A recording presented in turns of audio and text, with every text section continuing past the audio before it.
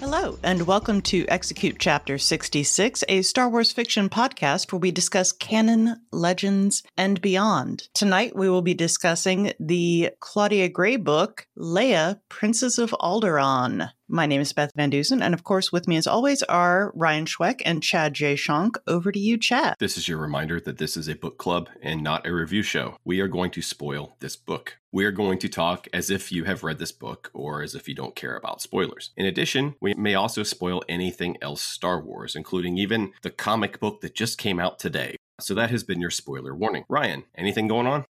Before we get to the news tonight, I wanted to point out Barnes & Noble, they do these virtual events every once in a while with authors.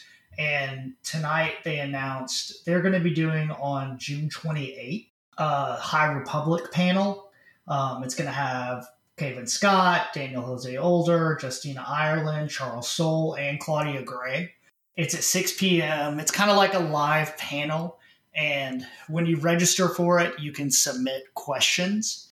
It's a free event. You can search it and it'll come up. If you've never done one of these virtual kind of panels that they do, I definitely recommend registering for it beforehand.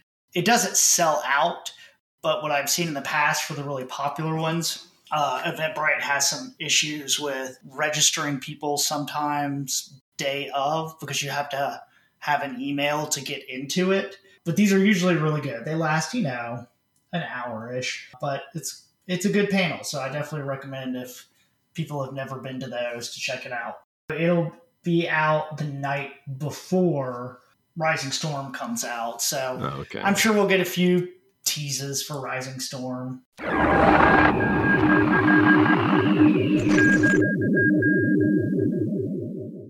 In collector news, Star Wars Black will not calm down. Good Lord. They had an event called I Am Your Father's Day. Here's my question about it. So they had this. Why wasn't it this Sunday? And it was this week. So, I guess, or actually it was last week. Last week? It was last week. And then the I Am Your Father's Day, which you would assume would have more like, Vader, Luke. There was a Leia toy.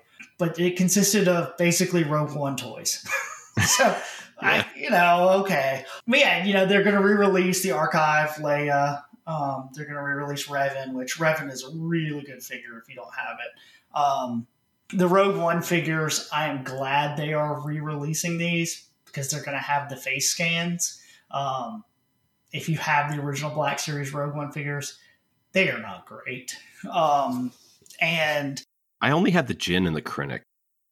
Yeah, but Krennic's not getting re-released. I don't know why Krennic is not. They did finally add Bodhi. He was the one that has been missing this entire time. So we're getting a Bodhi, and then they have Target exclusives of Galen Erso and of Merrick.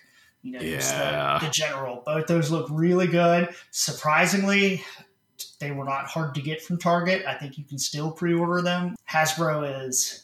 On Hasbro's last kind of day-long thing, they have pointed out they're really trying to be better about their exclusive distribution, particularly with Star Wars and G.I. Joe. It looks like they're really trying, but I'll be glad to get Bodhi. I'm not going to rebuy these other ones, though. I did think it's funny, though, that K2SO says, with face scan technology. I'm not real sure how they did that. It looks just like Alan Tudyk's voice. I tell you what. And then they had some good pipeline reveals. So they do this thing where they'll show figures and then they just show you pictures of, hey, here's who's coming. We're finally getting Bib Fortuna. He was one of the big missing figures. They're going to do the rest of them will be Mandalorian figures. So Mayfield, Fennec Shan, Cobb Vanth, and they are doing what they're calling Nomad Boba Fett, which is him in the black. Oh, yeah. Without the armor, which will look really good. So that's our toy news. Moving over into the Disney Plus. Andor. So we do know they've confirmed Forrest Whitaker is going to be Saw in Andor. Oh, I missed that. Yeah. With that, though, the same report that was listed as a rumor is that Krennic is going to be in Andor too, which will be awesome. Speaking of Andor, though, looking at the fake holo, The real rumor is that Obi-Wan is also going to show up. Look, I'm fine with Saw. I'm fine with Krennic. Obi-Wan can't come on that show. Just an update real quick. The Merrick is currently sold out on Target. Oh, is the Merrick sold out now? Okay. I may have been pre-ordering while you were talking. Sticking with Disney Plus, there's two. Mando is apparently a little bit behind on production, so they're not real sure when it's going to come out, but they have announced that season 3 is going to go ahead and start filming late this year. So they should be able to push out season 3 a little sooner. Boba Fett, they have kind of referred to as season 2.5 of Mando. And they have said that, and this kind of goes with the comics, I guess, the structure of the Book of Boba Fett is going to flip between kind of current day and the period after, guess what it'll be, between Empire and Jedi. What? Well, no. We're being told that in the comics right now. I don't want that. I want after Return of the Jedi. Yeah, that's a part we don't know about. That's what I can't figure out. Like, they're doing this huge War of the Bounty Hunters thing, which is to show that whole story. Yeah. And so I kind of thought, like, what if this is their way to get Kira back in? That they're going to tie it into War of the Bounty Hunters? I don't know. Here's the thing, though. Like, is it possible that, I mean, if we think back pre-Solo, there was a Boba Fett movie in the works, right? I mean, there flat out was. We know that. There were a couple of films, right, that got kind of scrapped after Solo bombed. So I wonder if maybe they've got stuff left over from that, you know, stories they want to tell from the Boba Fett movie they were working on. Yeah, maybe so. But I don't think that's going to be interesting for people. Like, show me him now as a crime lord and show me him. Maybe they think they don't think people will be interested, but I'll totally be interested watching him living with the Tuskens, you know? Yeah, I think that's what people want to see. Yeah. Why didn't you go after Cobb Vanth? He's right there. He's got your stuff. Go get it. I want to see him being nursed back to health by Tuskens and learning how to ride a bantha. Instead, it'll be like Dances with Wolves, you know? That would be hilarious. What if they just retold Dances with Wolves? They did. It was called Avatar. That is true. And then our big HoloNet this week, fake HoloNet. A more trusted source has said they are in talks with Ridley to bring back Rey to Star Wars. There are conflicting rumors about what that is going to be.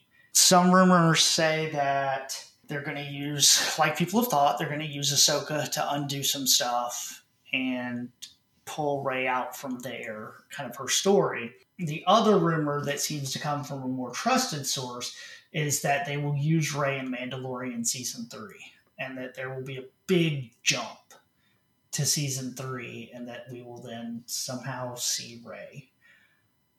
That the Mandalorian's going to fast forward 35 years?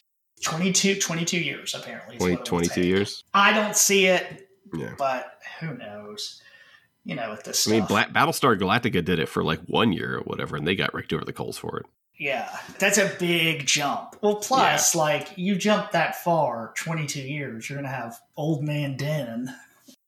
Yeah, exactly. It worked for Boba Fett, so I don't know, maybe it'll work. I get that of the sequel characters, they're the ones that, even if they ignore them, or for God's sakes, and I don't want them to, but rewrite them, like that she's the character they can't lose. Mm-hmm. You know, and she's the character that most, and first of all, John Boyega's probably not coming back. We probably know that by now. Well, I mean, he said he would come back for Abrams or Kennedy, and that's about it. Which is funny, because aren't his complaints, a lot of them have to do with how Abrams ended things anyway. Who knows? Yeah. Or maybe he just really hated The Last Jedi. That's possible too, I guess. Rey's the character that, like, you know, my daughters have on t-shirts, even though they've never seen the movie, you know, like she's the girl Jedi that we have. And so I can see them not wanting to kick her to the curb and try to find something cool to do with her. Daisy Ridley's great in the part. I think the unfortunate thing with Rey is that, like, man, the moment you meet her in Force Awakens and that amazing John Williams theme that he created for her, you just fall in love with her. And I don't think the story ever quite got there as well as maybe we wanted to, or maybe that character wasn't retained throughout the entire trilogy, Mm-hmm. So she started off with such promise, but then again, I would say so did the other two. And then our last bit of news, Liam Neeson, in an interview with Jimmy Kimmel, has said that he was not approached about doing Obi-Wan. I would like to follow that up with, sir, you're a liar. We all know you're going to hear your voice. There is no way we're not hearing your voice. Oh, but Chad so wants him as a Force ghost. If he's just hanging out talking, that's fine. Okay. I just don't want him throwing lightsabers and summoning lightning. I don't know. I could do a Force ghost with like flowing majestic hair. I don't hate the Force ghosts the way Chad does. I just hate the fact that Yoda summoned lightning as a Force ghost. I think that's stupid. There's a lot of stuff stupid in that movie. Yeah. That's fair. That's not the least stupid thing. Yeah, he's a liar. Yeah, liar. Qui-Gon's a liar. He's a liar / under an NDA. You're like, right.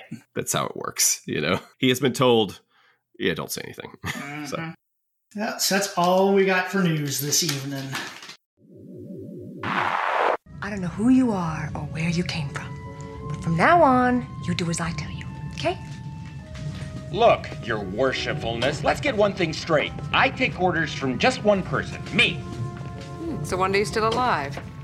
Will somebody get this big walking carpet out of my way? So it was my turn this week to pick the book, and I decided to just pick one of my favorites because I'm lazy. We read Leia, Princess of Alderaan, so we thought we'd start off talking about everyone's favorite space princess. Now that her story's kind of complete, I guess the question, Ryan posed earlier, is she the real hero of the Skywalker saga? I mean, she's definitely probably the, best character. Yeah, and if you take all the books into account, the ones that are in canon, this and Bloodlines and the movies, she has, I think, a more complete arc than Luke does. The original movies especially, they're two stories. They go hand in hand, though. Actually, through all of them, right? In the prequels, the story is, yes, it's about Anakin's fall to the dark side, but that is tied to the fall of the Republic. As Anakin goes, so goes the Republic. In the original trilogy, yes, it's the story about this rebellion taking down an empire, but it's also about a guy redeeming his father. But they're also connected, of course.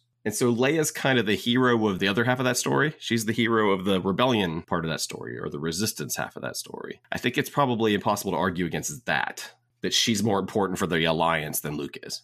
I think had Carrie Fisher not passed away when she did, knowing that there was so much more planned for her in Rise, it would have been no question. Yeah. We were supposed to see her kind of, supposedly at least, take up the lightsaber and become the Jedi and all that stuff. Yeah, which would have made it a lot more satisfying. While he's whining about going to Tashi Station, she's actually out there leading a rebellion. Luke doesn't do nothing for nobody until the end. He's America at the end of World War II coming in going, hey, so we're here now. You're safe. When I was thinking about this, though, I was thinking through all of Leia's story beats and all that stuff. And I realized Leia never has a happy ending. No. Especially, once you read these books, Return of the Jedi happens and the Republic starts and things automatically just go to crap. All the stuff being outed as Vader's daughter and, seeing the Republic is not right. And then she doesn't live to see the First Order fall. And, she becomes a Force ghost. But as we learned from Qui-Gon, Force ghosts really don't care what's happening on Earth. And I was thinking about that too. It takes some Jedi power to be the Force ghost. So I guess, sorry, Han. I'm hanging out with my brother now as part of the Force, and I don't really care about you anymore. I don't know what happened to you. I don't know if there's an afterlife for average Joe Star Wars person. To me, when I think Leia, the first thing I think of is her taking the blaster away from Luke in the hallway during the rescue. Mm-hmm. Was always the moment where you're because the whole idea is she's the princess that's in distress, the damsel in distress, who is way more dangerous than the people that are actually coming to save her. This is some rescue. When you came in here, didn't you have a plan for getting out? He's the brains, sweetheart. Well, I didn't. What the hell are you doing? Somebody has to save our skins. Into the garbage chute, flyboy. And so that's always been the moment that's kind of defined her to me. But you're right in the long kind of scope of things. And it's weird. Her death has done something odd. Carrie's death has done something odd to her character. She became like an anti-Trump symbol for a while with the Resistance t-shirts. You know, she was very vocal about how much she hated Trump. And so after she passed away, people started using Leia's image as part of the Resistance. She's become actually more of an icon since she passed in a weird way. Yeah. Now, let me ask y'all, is there any character in Star Wars that is so defined by their actor? You know what I mean? Like, for me, Leia is Carrie Fisher. I mean, you know, not as a person, but like, I don't separate those two. Whereas like Mark Hamill and Luke, like I can read a Luke story and not think about Mark Hamill, but that doesn't happen with Fisher. I think Harrison Ford is more so. Oh, yeah. Look at the box office results of Solo. Part of the reason why Solo didn't make money is that people didn't understand. They couldn't wrap their head around that not being Harrison Ford. I knew people that literally asked me, they're like, what's that movie about? I'm like, it's about Han Solo. And they're like, is Harrison Ford in it? There's no difference. There's no difference there. But yeah, definitely more than Hamill, I would say. I mean, the three of them are all pretty. I would say one of the reasons for that, and probably one of the reasons you don't necessarily think of Ford instantly, is that Ford had a career, like a big movie career after that. Ford continued to be a movie star for decades and decades and decades. Fisher never really wanted that, so she never really pursued being a movie star. She really acted in very few films. Hamill's career didn't really, went into a lull until his voice acting career took back off. Mm-hmm. They were almost put in carbonite, right? They were almost carbonized as those characters because you didn't see them forever. You see William Zabka and you're like, hey, it's Johnny from The Karate Kid, because you haven't seen him play 100 roles since. Harrison Ford already had his second iconic role by the time Return of the Jedi was over. He was already Indiana Jones. Obviously, she's a favorite of fans, but she's also, I am glad, and I'm someone who has been guilty of it in my life. I'm glad we're past the bikini Leia kind of stage. The gold bikini fetish stage. Yeah. And that was, I remember at the time when Disney pulled the plug on that stuff. It was fandom, a certain section of fandom did not like it one bit. But I think it was the right move, honestly. One of the toxic sections? Perhaps. Do you know what it was? It was that episode of Friends. Do you know that episode of this episode of Friends? Yeah. What about you? What? Have any fun, fantasy type things? No. Come on, you gotta have one. Nope. Ross, you know what? What? If you tell me, I might do it.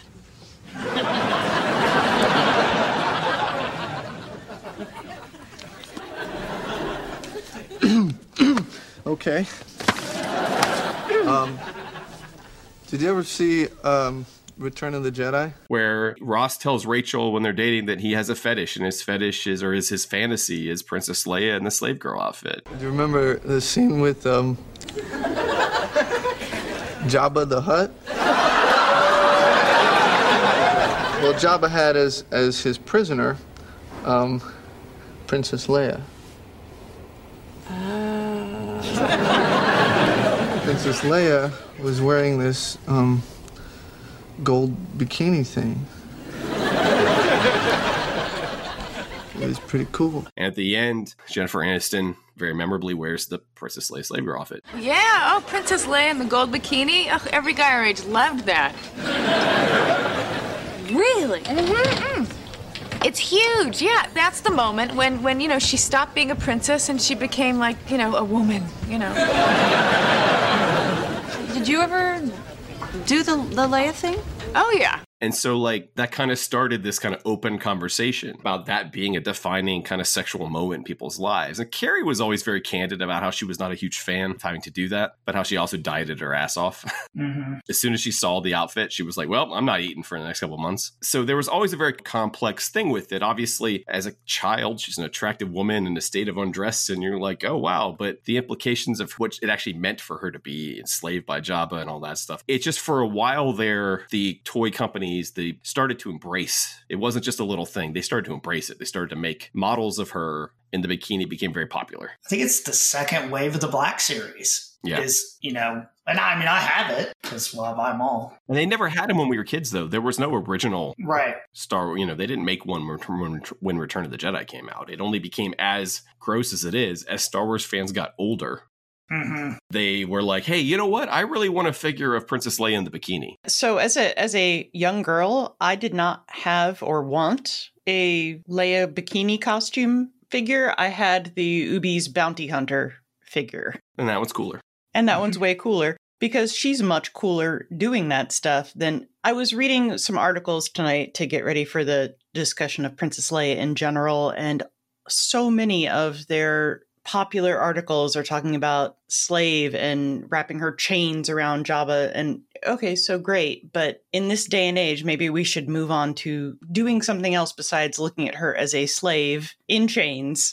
They tried it first. What did they change? They changed the name. Hutt Slayer. Hutt Slayer. That was Bloodline. it. And I'm okay with that. I mean, and the that's fact fine. That she kills a Hutt with her bare hands is pretty impressive. Because she does. I mean, it's pretty badass. Yeah. What ended up happening, though, is like the powers that be ended up giving into the, I probably grew up with a little bit of a fetish for that look, right? Or I grew up being attracted to that look, but it wasn't something that I could go buy posters and action figures of. It wasn't something that was sold to me. It was just a little bit of my subconscious, Somehow, seems like probably in the late 90s, even mid to late 90s, they started kind of leaning into it a little bit more. And, if you remember, they even I'm a big fan of Gentle Giant, but Gentle Giant did some very kind of provocative Leia and Padme statues early on that were a little kind of like cheesecake. And so I'm glad they could still be attractive. We've just kind of moved past this phase of like... It shouldn't be fetishized. There's a reason she's in the bikini, and it makes sense in the story about what's happening. She's first and foremost a young woman in a great deal of danger, who is also kicking ass. But I can't lie and say that 7-year-old me wasn't changed by that. 7-year-old you was very advanced. You still notice those things when you're a kid. You register them, they build up. Trust me, Beth, the first time you saw Labyrinth, you noticed. Oh, well, I'm not saying I didn't. I think the two people most responsible for people our age, so we're young Gen X, I think a majority of our libidos were either opened up by Carrie Fisher in The Gold Bikini or David Bowie in Labyrinth. I guess I can't argue that. Almost every woman I know our age. I had a crush on Harrison Ford before I noticed David Bowie. That's but, fair. Everything built up on itself. Yeah, but, Harrison Ford didn't have that codpiece. No, he did not have pants, magic pants. Yeah, exactly. But everyone I know, like my wife, who doesn't even watch movies and TV, but it was David Bowie and Labyrinth. And we lost them both in the same year, and that really sucked. As a character, I think, books that we're going to talk about now, and I think people are hungry for stories about her. They've come to realize what a cool character she is. She's not just her hair buns. Mm-hmm. She's a badass from moment one in the movie. I mean, there's a lot of things you can criticize Lucas for, but he kind of knocked it out of the park with her, right? Mm-hmm. No one's had to redeem her in a book. If you're going to have 2 female characters in your entire trilogy, then at least he made the choice of making that one female character that we see the most like a badass. He really got her right the first time through. And I think Fisher Fisher had that right. If you know anything about her, how she was as a person, she probably couldn't have played it soft, prim, and proper princess. Mm-hmm. I love that entire sequence in the movie where she's like, cannot believe this is who came to get me. Mm-hmm. I gotta go with them, but come on. This is some rescue. When you came in here, didn't you have a plan for getting out? He's the brains, sweetheart. Where's the general I asked for? Right. Unfortunately, the Rebel Special Ops team are all floating in the Scarif orbit at this point. Well, yeah, I guess she knows that. So at that point, there are things that have aged poorly in a lot of media we grew up with. She hasn't. Mm-hmm. She's aged pretty well. I would say those original 3 movies have all aged pretty well, Mm-hmm. I feel like if somebody walked up to her, just some rando, and it's like... Says here you're from Alderaan. I served during Alderaan. Did you lose anyone? She'd have punched him in the throat. That is definitely true. That is definitely true. What we would have had with that 9th movie. Right. I feel like we were robbed of that one huge moment. I don't wish that they had done more with what happened. No. I don't wish they had created that moment anyway. It does make the way her character, and that's why I really hope we do get a little more fiction written in that era so we can get a little more rounding out of her character. Well, that little glimpse of her training with Luke was almost worse than if they'd left it out completely, because that's so much what I wanted. Oh, and see, there's another, Leia's life sucks. It's all right, I get to be a Jedi now.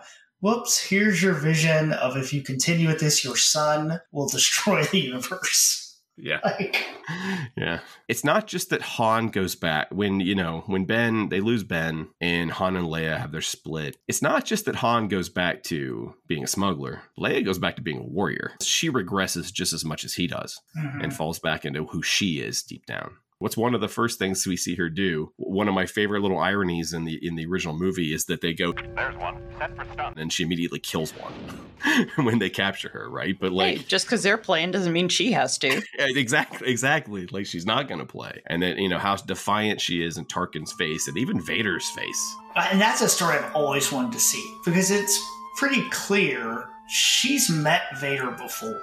Yes. And, we get some of Tarkin in this book. I want to see her around Vader more.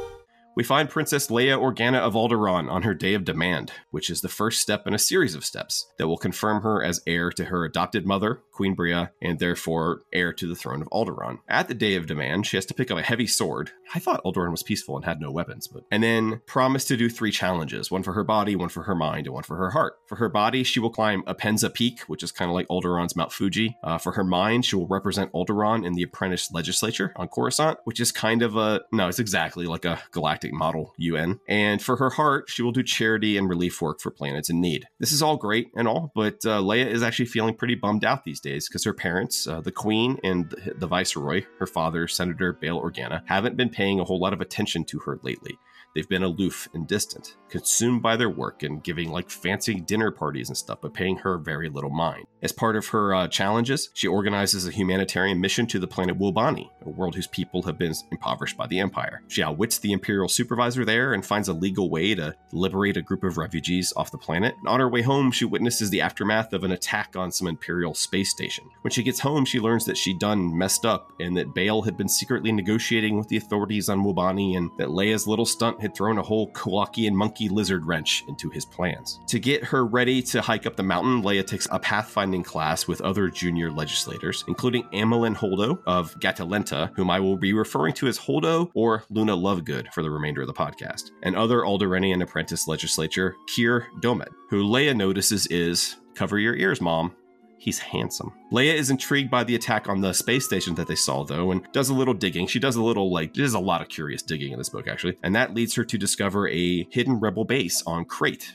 where she finds Bail, and she learns that her parents are part of what we now know as the Alliance to Restore the Republic. Leia is relieved by this, because that's why they've been so preoccupied and wants to help, but Bail forbids it, and wants to keep her as safe as possible in case their efforts are discovered. On another humanitarian mission to Naboo, Leia and Dalny, who's the current queen of Naboo, ask a favor of Imperial Moff Quarsh Panaka, who seems a little shaken by Leia's resemblance to his long-dead queen. And he does a little prying and pretty much figures out that Leia is Padme and Anakin's kid right there on the spot.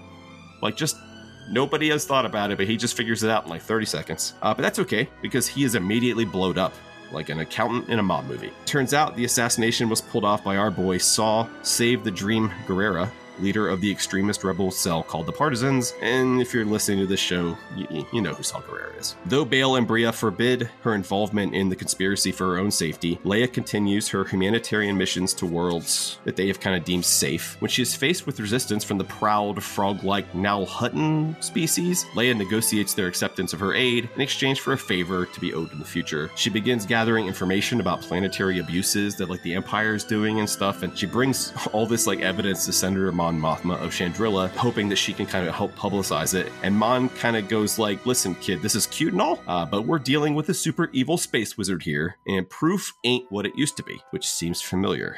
Make the Empire great again. Grand Moff Tarkin seems to suspect that Bail and Breha are somewhat involved in the recent turmoil, and he drops by a dinner party on Alderaan that he thinks is a secret rebel meeting, because it really is a secret rebel meeting, but Breha and Bail put on a fake fight, accusing Bail of some very unacceptable behavior with Mon Mothma, and Tarkin leaves out of embarrassment. As Leia becomes closer to Keir and entrusts him with her parents' secret work, they are horrified by the punishment inflicted upon another planet whose leaders had committed a similar kind of treason against the Empire. It's important to point out now that Keir loves Alderaan, loves it.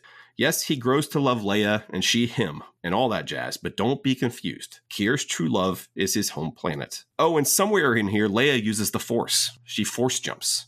I forgot to write it down, but I'm sure Beth highlighted it or something. But Leia totally uses the Force, actually, a couple times, I think. After more snooping, Leia discovers a hidden shipyard where old and stolen starships are being retrofitted into the Alliance fleet. Tarkin invites Leia to her office, and he is probing her for information on the possible conspiracy. Leia is able to BS her way out of it, but intuits that the Empire is aware of the location of the building Rebel fleet. With the blessing of Bria and Mon Mothma, who cannot disrupt their own schedules for fear of inviting suspicion, Leia rushes to warn the rebels. Commandeering a ship chartered by Holdo Lovegood, and then calling in that favor from the Now Huttons, Leia gets herself to the shipyard. She and Luna are able to warn Bail, who evacuates the ships and initiates the self-destruct protocol for their kind of space station repair facilities thing. Then Kier arrives in his own little shuttle, and he's followed Leia and Holdo, don't know how. But then as the explosion goes off, Leia tries to warn him, but he doesn't get out in time, and his ship is damaged by the explosion. Leia finds her way onto Kier's shuttle and finds him wounded and dying, but learns that he intended to report the rebels to the Empire to protect Alderaan from retribution. He would rather sell out the Alliance, which, by the way, he does believe in, than see Alderaan hurt in any way. A devastated Leia brings his body back to Alderaan, but leaves the information he collected to be destroyed. They lie to his parents about how he died and bury him in the royal cemetery so he could have a beautiful view of the world he loves so much. And Bail and Bria finally give way to the inevitable and bring their daughter into the Rebel Alliance, understanding that they can't protect her anymore and that she'll be a valuable ally in the terrible war to come. At the end, Leia reflects, "My parents, my friends, my world. These are the things the Empire can never take away." 3 years later, the Empire would take all of those things away. I would like you to be my guest at a ceremony that will make this battle station operational. My first question is, why does Claudia Gray love us so much? I don't know what you specifically did. I read this just, within the last year. So I read Bloodline before I read this. And I love Bloodline. And I like getting to know the Leia going from mom to back to rebellion. But I also love she was always a rebel. She was always going to be a rebel. I like getting to see how she became who we knew her to be. There's a little whining leading up to her discovering her parents are rebel leaders, but it's a teenage book. It's YA. She's also very Anakin in this book. She's also an only child. Mm-hmm. And so she's grown up her whole life with her parents having 100% of their attention on her, and all of a sudden they're distant. So I can see why that would be upsetting to her. I'd be very sad if I had Jimmy Smits's attention for many years and then he stopped talking to me. My first real question was, is this a better or worse depiction of Leia than Alan Dean Foster's in Splinter of the Mind's Eye? I know it's tough. Is it? Because I just don't know why this is a YA book. Young adult seems these days to mean slightly bigger font when you read it.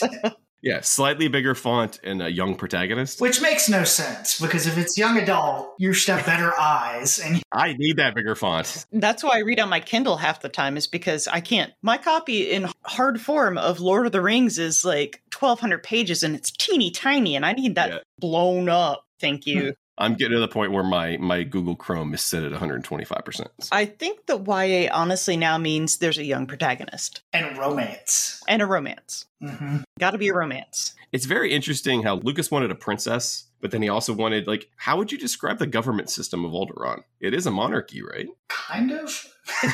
It's like a chill monarchy. Because Amidala is a queen, but that's a democracy. Yeah. This is a real hereditary monarchy. But it's a real hereditary matriarchy, right? Yeah, but they're still super chill about it. Mm-hmm. Bail's just hey, he married in. Yeah, he's first husband. Right. He's not even king. Yeah, because being viceroy and being a senator at the same time, tough life. He got that sweet nepotism appointment. So, were Bail and Bria right to keep it away from her? Were they making her safer? I don't know if they were making her safer. They know who she is. They know what the Empire... I think they were trying to shield her out of the public eye as much as they could and keep her out of it. Because if, they know. If the Emperor finds out, he's raining hell down on Alderaan. Or at the very least on their family. I don't know if it's as much... it's definitely about her, but I think it's also about protecting the rebellion. I think this book, she's 16. I always feel like it should have been she was 13 and made her a little younger, maybe. Because it does feel, I mentioned, I guess, how many years is between this and New 3. Hope. Is it 3? Yeah. They're 19 when the 3 years seems like a lot for her to go from this to the actual senator, and I don't know.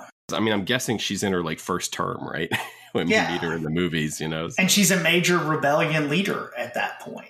Like, I think that's a lot to happen in 3 years. Here's the thing is I don't understand about him wanting to take her in the first place is I'm planning on leading a rebellion. Let me take in this child who could be in grave, grave danger if I draw attention to myself. And I'm going to go start up a rebellion and get this child caught immediately. But don't you remember the movie, Beth? They've always wanted a little girl. My wife and I will take the girl.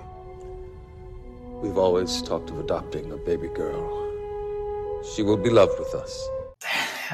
And they could have found a little girl lots of places. I'm just saying it doesn't. I wonder if not where they are now. I mean, obviously now she's their daughter and they love her and all this stuff. But in the beginning, when Bail takes her, you know, she's can almost be thought of as a weapon. This is the Skywalker kid. We're supposed to watch after him until it's time to uncover him and give him a laser sword. I mean, that's what Yoda thinks. I'd be like, wait, so Luke gets Obi-Wan. Do I get a Jedi? No, but she gets to hide in the most kind of safest place in the galaxy. Yeah. It's not really. Your parents are leading a rebellion. It becomes that, yeah. Historically, though, it is the safest place in the galaxy. Grey goes out of her way to make this place seem amazing.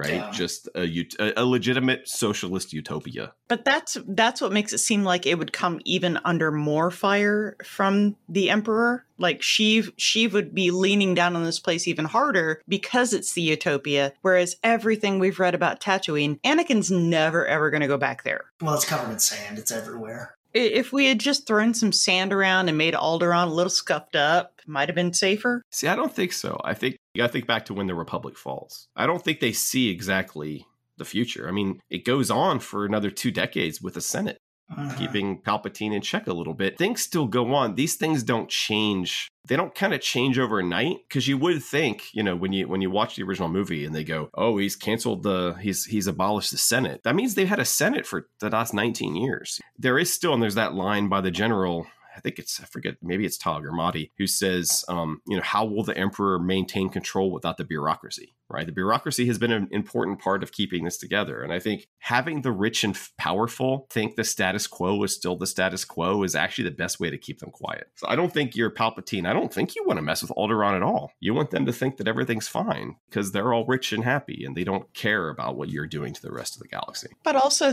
we're going from, I think she says in this book, there's 40 systems. So we're going from what we saw in the prequels, which is an overwhelming rotunda filled with way too many pods and way too many systems and way too many people or beings, down to being, 40 systems? It's not much of a bureaucracy. But exactly, but we're in the last years of that. When they took her in, it wasn't like that, right? When they took her in, it was right as it was all falling. It was also, a pretty last minute decision when they take her in. They didn't take her in this environment. They took her in the environment where things, I mean, I know a lot of people who thought when Trump was elected, they were like, no big deal. What can he do? And then 4 years later, they're, pulling their hair out going like, I can't believe what he just did. Mm-hmm. You hope for the best at those moments. Like, yeah, Sheev's an evil space wizard who killed all the Jedi, but maybe he'll grow into the job. I did like in this book, they point out, like on the HoloNet and stuff, that they edit Sheev. Yeah. They touch up his face. Make him look younger. Change his voice and all sorts of stuff. So it's a deep fake Sheev. This book is basically positing that Breha was probably going to be the leader of the Alliance. I don't know. I feel like she was always more concerned with Alderaan, and Bail was always concerned more with the rebellion. I thought she was pretty militant. Like, she was the militant one. But she's also way more concerned about Alderaan. If Alderaan hadn't blown up, it was going to be her and Mon Mothma. Yeah, I agree. Leia, do you remember your mother? Your real mother? Just a little bit. She died when I was very young. What do you remember? Just images, really. Feelings. Tell me. She was very beautiful. Kind.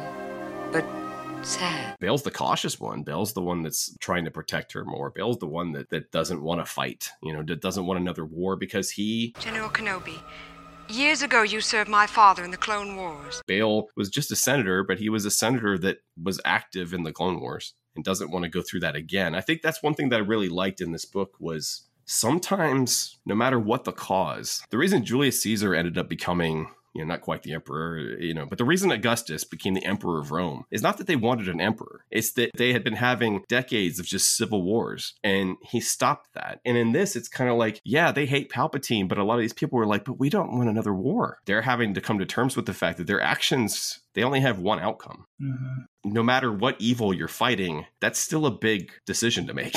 That's still something that the galaxy may not be ready for again. I'm on the Ryan bandwagon here. Like, I want as much stuff as I can get about the Partisans and Enfys Nest, the collaboration that becomes the rebellion. But you get a little bit in here. I do like to think, had they survived, we would have seen a lot more dinner parties in The Empire Strikes Back and Return of the Jedi. We would be honored if you would join us. I also think when they took Leia in, I don't think they were planning on this when they took her in. This is something that's developed over time. Weren't they, you think? He's a politician. They think they can handle this politically at first. Yeah. He hopes that the institutions will hold. They even, Mon Mothma, even in the Certain Point of View book, even says something about how they had fought as long as they could in the proper channels. Mm-hmm. And what's interesting is Bail and Breha aren't necessarily warriors, but they've got one because they've got a Skywalker. Mm-hmm. She does use the Force in this. She does. Yeah, at least once, but I think a couple times. But she does a Force jump when she saves, what's his name? Kier, yeah. She does a little Force jump and explains how she feels the light energy in her body and everything. So I thought that was neat. Mm-hmm. That's something I don't think they've ever shown us before. It gives some good parallels to Padme, too. Like, it seems to tie Padme's overall story a little more to Leia's, as far as, being this young politician and the junior Senate. You had Padme do that same kind of thing in whichever book that was, Queen's, which one was it? The first one. But they're that same kind of Padme, but yep, she'll get a blaster too and get her hands dirty. She's also Breha and Bail's kid too. Mm-hmm. In a way that Luke doesn't necessarily feel like Owen and Beru's kid. Mm-hmm. It's interesting that Leia knows she's adopted. Yeah, I was real surprised by it. And the whole planet knows she's adopted, not just Leia. Yeah. Why do you tell her? I guess the whole planet, would have noticed the queen wasn't pregnant. Right. You've got a monarchy who's paying attention, or people are paying attention to her. So people would notice if she just turned up with a 2-month-old baby. Just like, hey, what's up? I just had a baby. I was hiding from you guys. Well, she had also had that accident. Yeah, but that was a long time ago. I would like to wish they had said, where did this kid come from? What was the story they gave? Clone War orphan, man. That's the thing is, as the war's ending... Yeah, I guess you're right. There are a lot of orphans. Tens of millions of orphans in the galaxy. I think that's pretty easy. This time through, I was able to pay more attention to all the things that Grey was layering into it. Because actually, she does a really good job of... There's a lot of Rogue One and a lot of Last Jedi she's layering in here. Mm-hmm. Rogue One has already come out, so she's using stuff from that. This is part of the Road to the Last Jedi, mostly because of Holdo and Crate, I guess, right? Those are the two main things that this is introducing. Yeah. You can also tell Grey just really wanted to write this book. Mm-hmm. I would say you can tell she's pretty passionate about everything she writes. That's true. No, that's fair.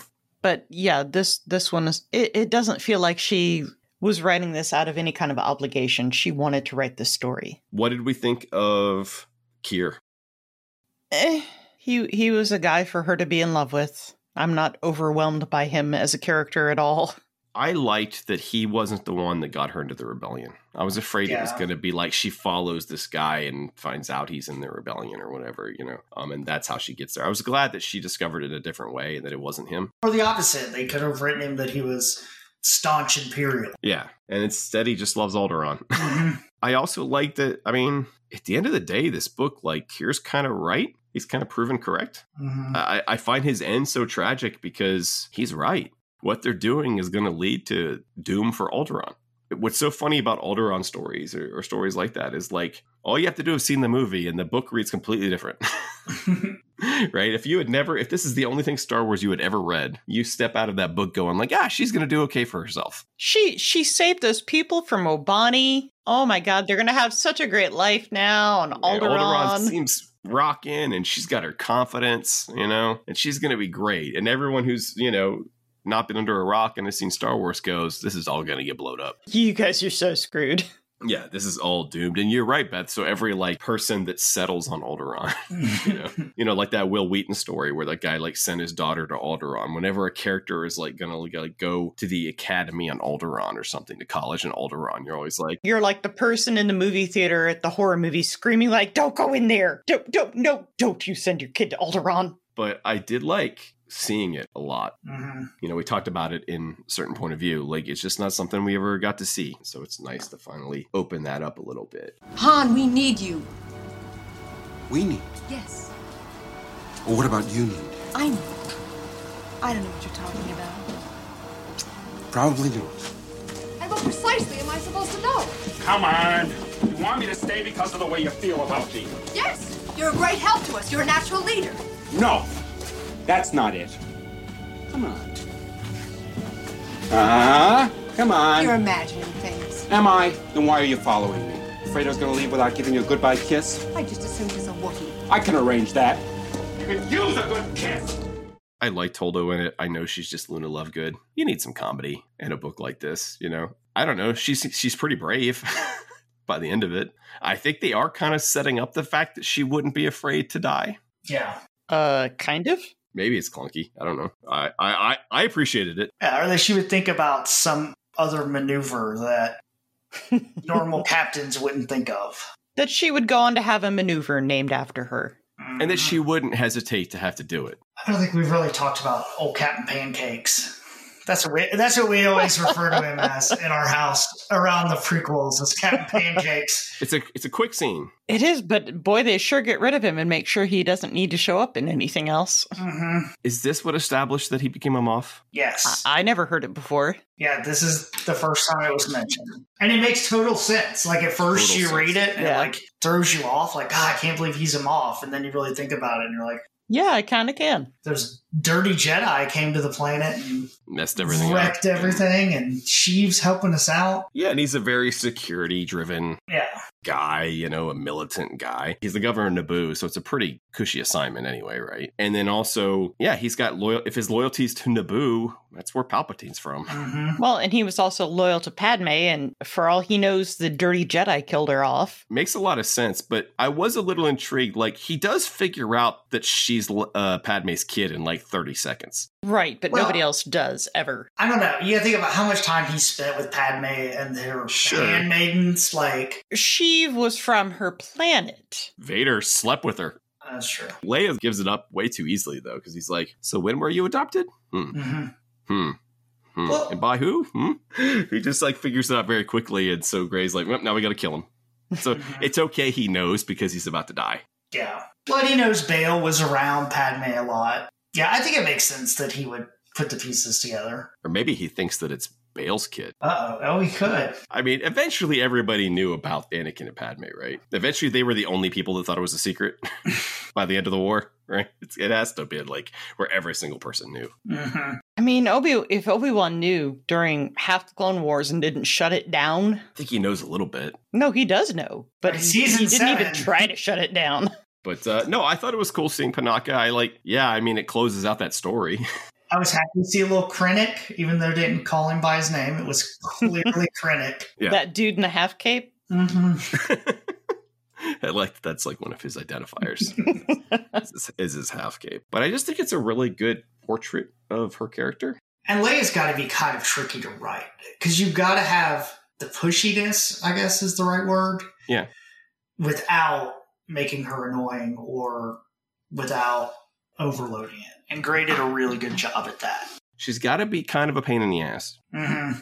But not a bitch. But she's also, but she can even be that. No, but not just like an outright one. She's never acerbic to be acerbic. No. If she's sassy, she's being sassy for a reason. It's because you're being stupid. 2 fighters against a Star Destroyer? When she shows up on Crate, she's like, and I'm going to offer them a 16-year-old girl who has nothing to give. But here I am, rebels. She's a rich 16-year-old girl. That is true. Lots of tutors. I'm sure she had plenty of expensive tutors because there's no mention ever in Star Wars of anyone going to high school. No, you just go to trials. You go trials and then you go straight to the academy, whichever appropriate academy. A reason she understands Chewbacca. Does she understand Chewie, though? Our faithful droid companion tells us that, oh no, Princess Leia doesn't speak as fluent Shiruk. I challenge that. When does she understand Chewie? Well, in this book, it is claimed that she understands their language. I'm challenging the book. It's never shown that she understands what Chewie says until Empire, probably. But that's 3 years later. Luke understands him now, too. He was a stranger. She wasn't. She didn't want to reveal that yet. To me, like, the way she treated Chewie in the original movie made it out to be that she's never, encountered a Wookiee before. Will somebody get this big walking carpet out of my way? Mm-hmm. As a diplomat, how would she not have encountered a Wookiee before, though? Because the Wookiees are all enslaved. They don't have senators or anything. Wookiees at this time period are not seen. They're either outlaws or they're slaves. They're not represented in the Senate anymore. There was one moment that I thought was kind of heartbreaking after Kier dies. She basically says, like, nah, that's it. I'm done with boys, right? Which ain't bad advice to begin with. She's like, I'm done with romance. But then she stops herself and goes, no, I'm done with that until after the fight. Good luck. And then she does briefly find that after the fight. You like me because I'm a scoundrel. She's cursed by her own convictions almost. She could probably, she could easily, after Return of the Jedi, like her and Han could go buy a planet somewhere and they can just kind of live in peace and not worry about any of this other nonsense forever. But she can't help but stay in the fight. After the fight, I'll open my heart up again. Don't we have, in the comics, didn't we have someone else that she dated? Yes, you're right. There was one other guy. Because it's in the Star Wars comic after A New Hope, because he comes back and helps them. Much like Ahsoka, like, I'm just happy to have a book about this character. Although I do like the fact the Empire keeps, like, using them. Mm-hmm. It's more part of what they were talking about in Alphabet Squadron, right? Of like everybody just kind of using every system he possibly can to make people corrupt and to make people do bad things to the point where, if you have these senators make enough decisions that ended death, then eventually they're going to become numb to it. And part of this giant idea of like, no, in order to keep this thing going, everybody's got to be shitty. And the people who aren't shitty will get weeded out. Well, one thing this does is give us a reason why Leia should have reacted when Alderaan got destroyed, besides just going, no, don't. I mean, your whole damn planet. You can't stop your adventure movie for her to completely collapse as a human being. I thought it was at the end of this book where it said after Kier dies, the whole flight home, she cried. Like, that was a very, like, not something you actually hear from Leia that often in private. And this is her first time dealing with something like this. Notable, she still doesn't shoot anybody in this, I don't think, right? But she learns how to shoot. Yeah, she learns, but she never actually does it.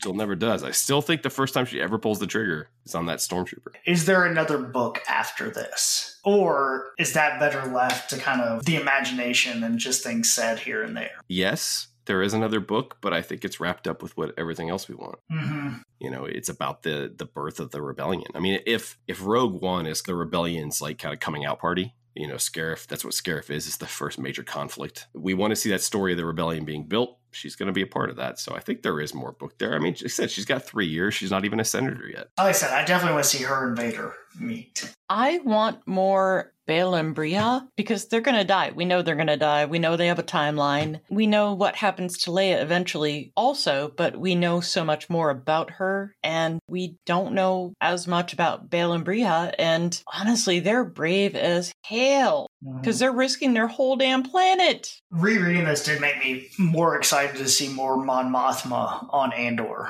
Yeah. I like what they're doing with her character, that she's even more of a hard ass than we've previously seen. You mean that she's finally a character? Yeah, well, yeah. Even in Return of the Jedi, though, I think you do get the impression you don't want to mess with her. The Emperor's made a critical error and the time for our attack has come. The data brought to us by the Bothan spies pinpoints the exact location of the Emperor's new battle station. We also know that the weapon systems of this Death Star are not yet operational. With the Imperial fleet spread throughout the galaxy in a vain effort to engage us, it is relatively unprotected. But most important of all, we've learned that the Emperor himself is personally overseeing the final stages of the construction of this Death Star. Many Bothans died, to bring us this information. Like the way she delivers But you also don't know who she is. No, that is true, and that was always weird as a kid. Yeah. Like there are always movies, and all of a sudden this woman with short hair and a lobster man, and then this gray-haired guy are breaking down the entire plan. You're like, and you know, as you learn, they're like, oh, the alliance is much bigger than what we've seen before. Wait, Leia's the away team? How's this working? right, exactly. Like this isn't. I mean, even Maydeen. That's the first time you see Maydeen, and he gives his little speech. Yeah, it is. It is nice to see more of her. But I think even in that moment, you're like, oh, this is someone who is calm and is ready to make the hard decisions. I think you do get that from her in Jedi. I did love that moment where Mon Mothma's like, this is cute. You're bringing me proof of Palpatine's corruption, and you think that's going to do what? Think we don't know that already? And that's more pushing Leia towards the idea that, no, we're going to have to pick up guns here. This isn't something we can PR our way out of. Peace was never an option. No, it's not. But that's also what could make this a YA book, is that the adults are useless. They're not doing anything. I'm the only one who can save us all. Or any 80s kids movie. One thing that is under kind of an undercurrent of the whole thing is this coming violence.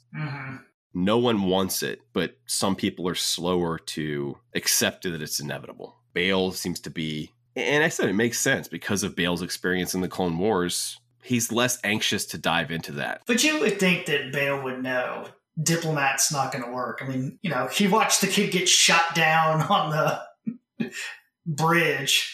He's fooling himself, too. Yeah. I mean, and he even admits that. There's times where he even admits, like, you know, we know we're being naive. We know we can't keep her safe, you know, but let us pretend. Because if we can't even pretend that we can keep her safe, then we can't do this. They have to rationalize it to themselves. Yes, we're putting everyone in danger, but we're doing everything we can to save her, even though they know none of that's going to matter. But they even say at the end, like, if this wasn't as big as it was, we would never put you in danger.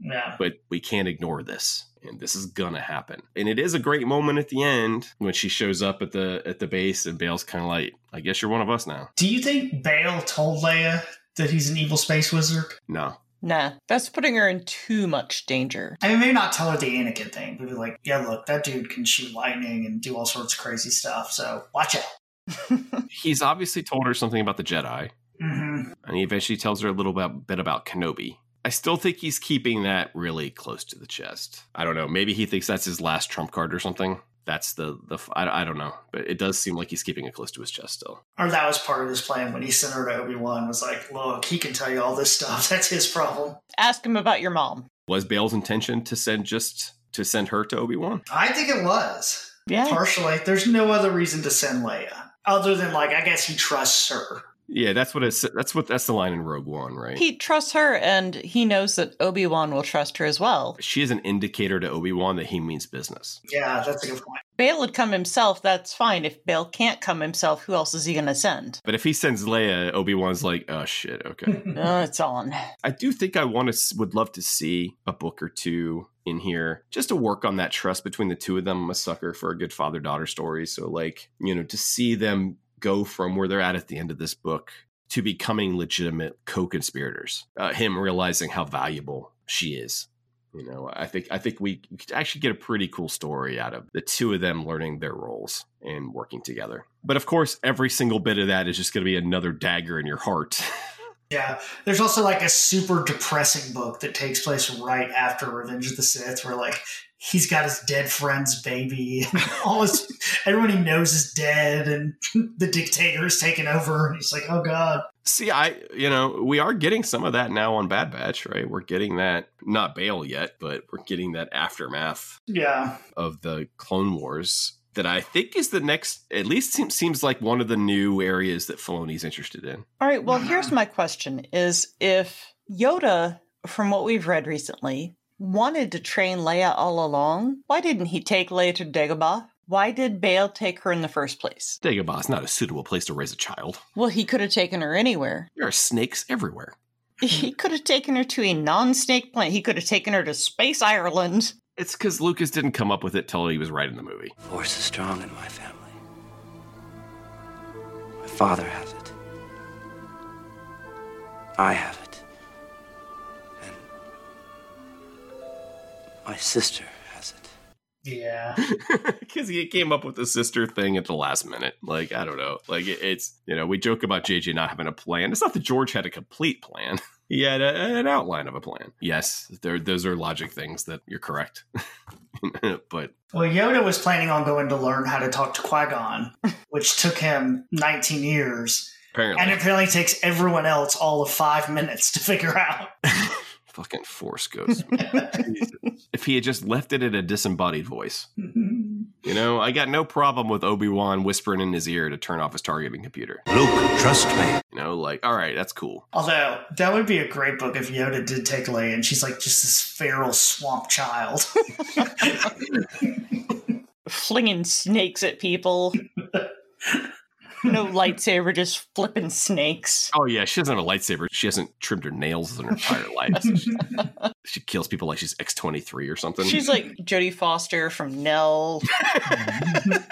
From Nell, sure, yeah. Just grunting and flicking. Listen, there is an argument to be made that Obi-Wan and Yoda should have taken the twins and gone and hid somewhere and trained them. Mm-hmm. And while they're at it, they could have got a hold of Cal Kestis and Ahsoka Tano and Quinlan Vos and Kanan Jarrus and all the other Jedi that have survived and put together a little band. They didn't know about the rest. They knew about the 2 kids they had in front of them. Well, there's an alternate one, too, where they look at Anakin's children and go, nope, and throw them right out the airlock. The end. We don't need more of these. Yeah. Hope your midichlorians can help you breathe. See ya. Which, in Last Jedi, we learned apparently they can. They do. Yeah, so that wouldn't have even worked. Little baby Leia would have put her arm out and flown through space. It's not terrible that she could use the Force to protect herself in space. It's that it looks really stupid. That it looks stupid. That's all. Here's the biggest problem with that moment, honestly, though. When that movie came out, she had already passed away. And so when you have that moment in that movie, everyone in the audience goes, did they just fucking kill her? Like, it was a real moment of like, is this how they're killing her off? Because she's dead in real life. Mm-hmm. And so you're kind of waiting to see, did they take care of it in this movie? Is she going to be in the next movie? And they have this moment where it looks like Leia dies and you're like, too soon. I don't want to see this. Yeah, not cool. It was really not cool. And then, that's not fair to them. That was always part of the story. My brother looked at me and he was like, is this how they're going to do it? I was like, I hope not. Definitely would be down for another volume of this. But it seems like Claudia's got her hands full. With there's already, I don't know if you've seen, there's already reviews coming out for High Republic. Oh. There's chapters out of it already. Yeah, I'm not touching any of that. But I'm not. But Sewell has been, saying like they've already been getting good reviews and stuff. Mm-hmm. I blame myself for ruining Game of Thrones because I read the spoiler chapters and then the books never came out. So I'm not reading any spoiler chapters again. At least these books are coming out. Unless I read the spoiler chapters, in which case I don't know. Have you actually read some of those chapters of Winds of Winter? Yeah, a bunch of them. Oh, really? Which half of them probably don't make the book? Half of them were in season 6. Have y'all looked at and I never say it right, the magma, the Japanese comics? Manga. Have y'all looked at the manga of this? No. The art is actually pretty good. It's worth looking at. It's a fairly long series, isn't it? Yeah, and I think they've only released the first volume of The Leia Princess of Alderaan. Like, it's not finished yet. Don't move!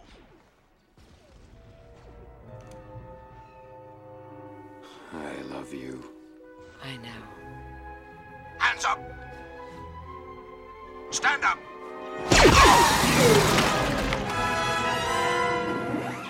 So for our next story, we will be reading the prequel story, Catalyst, which is the story about Rogue One, a Star Wars story.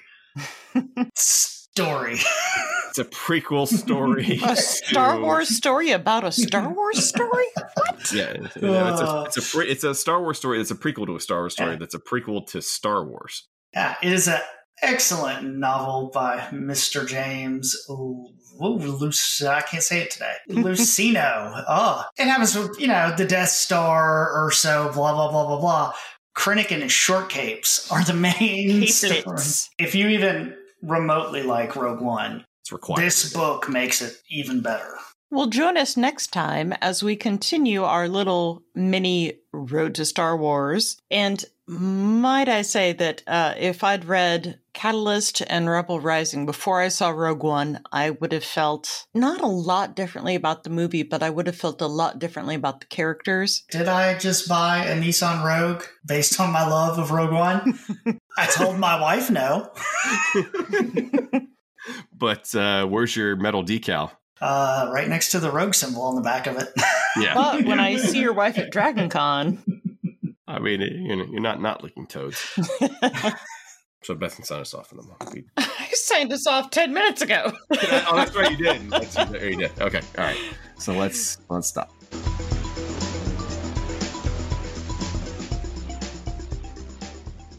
You have been listening to a Needless Things podcast. You can follow Needless Things on Facebook, Twitter, Instagram, and at needlessthingspodcast.com. Love you. Mean it. Uh-huh.